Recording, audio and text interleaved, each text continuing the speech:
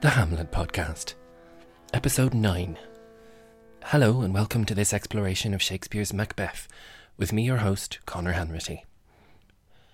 We begin yet another new scene this week. We are already at Scene 5 of Act 1, and we have moved to Macbeth's castle, where much of the remaining action of the play will take place. We now meet the lady of the house, Macbeth's wife. There are very few reliable historical details about the real Macbeth's wife, although we do have a name for her, Gruach. In the play, she is never referred to by this name or any other, only by her title. It's worth noting, too, that she's never even called Lady Macbeth in the play. This is a theatrical tradition that has rightly developed since we don't have much else to call her. Despite all of this, she is one of Shakespeare's most famous characters, and certainly one of the most compelling and intriguing. She enters reading a letter from her husband. While we've no indication of how it started, I think it's safe to assume that she's about halfway through it by the time she comes on stage. She reads, "They met me in the day of success, and I have learned by the perfectest report they have more in them than mortal knowledge. When I burned in desire to question them further, they made themselves air, into which they vanished. Whiles I stood wrapped in the wonder of it, came missives from the king, who all hailed me Thane of Cawdor, by which title before these weird sisters saluted me, and referred me to the coming on of time, with Hail, King that shalt be.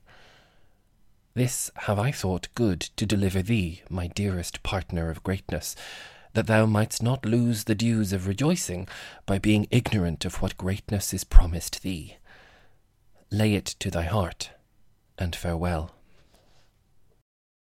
This is all great news from her husband. Presumably he has mentioned meeting the witches in the portion she read off stage.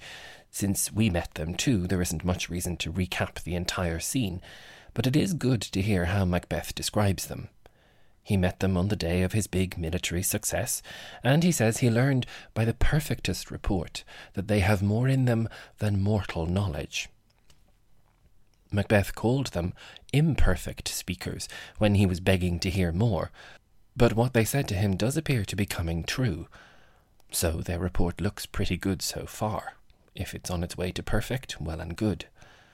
But indeed, when he burned in desire to ask more, to get more answers, they made themselves air. As he described them, they vanished like bubbles. And as he stood wrapped in the wonder of it, the king's messengers arrived with the news that he was now Thane of Cawdor. We mentioned the significance of the all hail in previous episodes, but it's clever of Shakespeare to turn it into a verb here. Macbeth calls the witches the weird sisters here, and this is as close to a description as anyone speaks aloud in the play, and we'll hear this phrase, weird sisters, a good few more times. They refer Macbeth to the coming on of time. This is such a brilliant phrase for the future, and say, "All hail Macbeth, king that shalt be." It's interesting that Macbeth doesn't comment here. There's no hint of his horrible imaginings, of his outrageous notions of killing the king and bypassing Malcolm, the Prince of Cumberland. He hinted to us about them when he was on stage, but rule number 1, of course, is never put it in writing. But still, he does seem to be happy enough to leave things to fate. He's writing, he says, because he feels it's good to share the news with her, his dearest partner of greatness. And this idea of a partnership between them is clearly established here, because things are going to change as we move on. He wouldn't want his partner to lose the dues of rejoicing, her chance to be happy and celebrate, by not knowing what great things are coming her way. So basically he's writing to tell her that by the looks of things, she might be queen soon enough. If chance will crown him king, it'll make her queen too. So he tells her this good news and tells her to lay it to her heart, and farewell. It's Lady Macbeth's answer to all of this, as soon as she finishes the letter, that introduces her own ambition. The letter was in prose, but now she switches into verse. Glams thou art, and Cawdor, and shalt be what thou art promised. Yet I do fear thy nature. It is too full of the milk of human kindness to catch the nearest way. Thou wouldst be great, art not without ambition, but without the illness should attend it. What thou wouldst highly, that wouldst thou holily. Wouldst not play false, and yet wouldst wrongly win. Thou'dst have great glams, that which cries thus thou must do, if thou have it, and that which rather thou dost fear to do than wishest should be undone.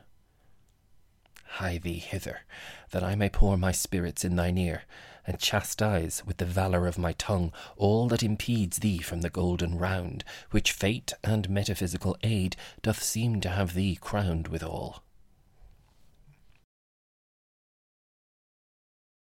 She comes in hot. The first thing she says is that her husband will indeed be king.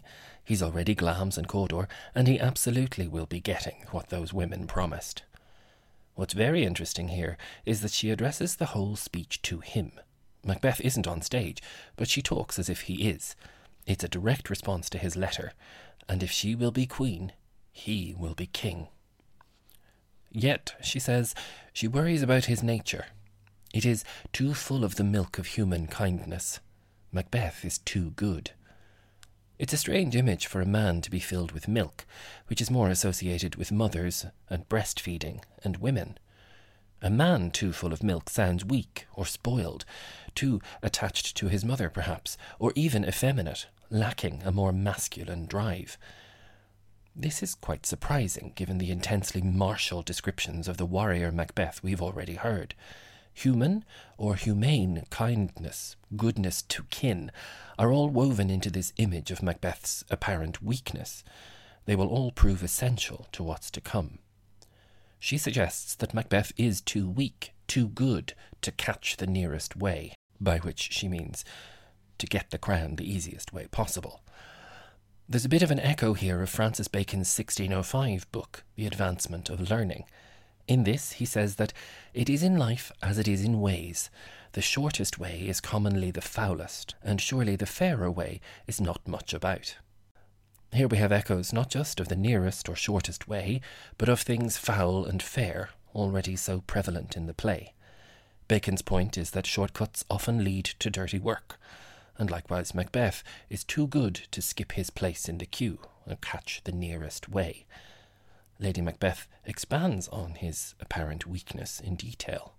Thou wouldst be great, she says, art not without ambition, but without the illness should attend it. Macbeth has his ambitions and would be great, she says, but he doesn't have the illness or wickedness that he will need to realize his ambition. What thou wouldst highly, that wouldst thou holily. Even if Macbeth really wants something as high or as precious as the crown, he would have it only by good or wholly blameless means. And there's a nice balance here between the sound of highly and holily, as if she's being sarcastic about his apparent foibles. Wouldst not play false, she says, and yet wouldst wrongly win. Macbeth wouldn't mind getting the result, but he doesn't want to do what it will take to make it happen.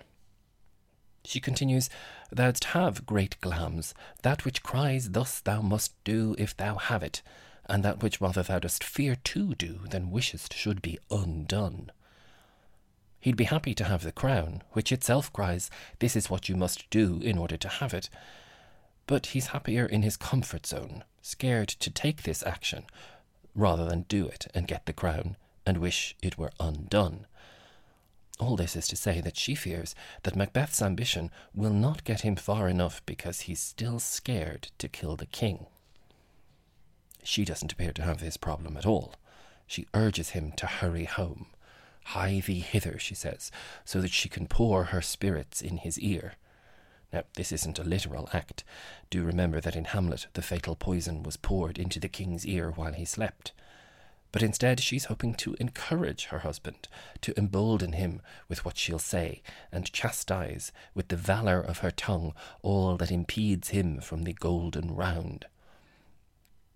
This is powerful stuff. We must bear in mind that the main weapon a woman was considered to possess was her tongue, and so Lady Macbeth plans to use this. But just as her husband may be full of milk, her tongue is full of valour, that most manly of attributes. She will use this valour to chastise or purify or burn away everything that is holding him back from the crown, the golden round, which fate and metaphysical aid doth seem to have him crowned withal. So she's using such masculine elements of herself to chase away any effeminate elements in her husband. She's excited. According to the letter, the witch's predictions do seem to be coming true. She's just going to make sure that he's ready and that no little foibles of conscience or kindness will get in Macbeth's way. Evidently, this lady is even more ambitious than her husband.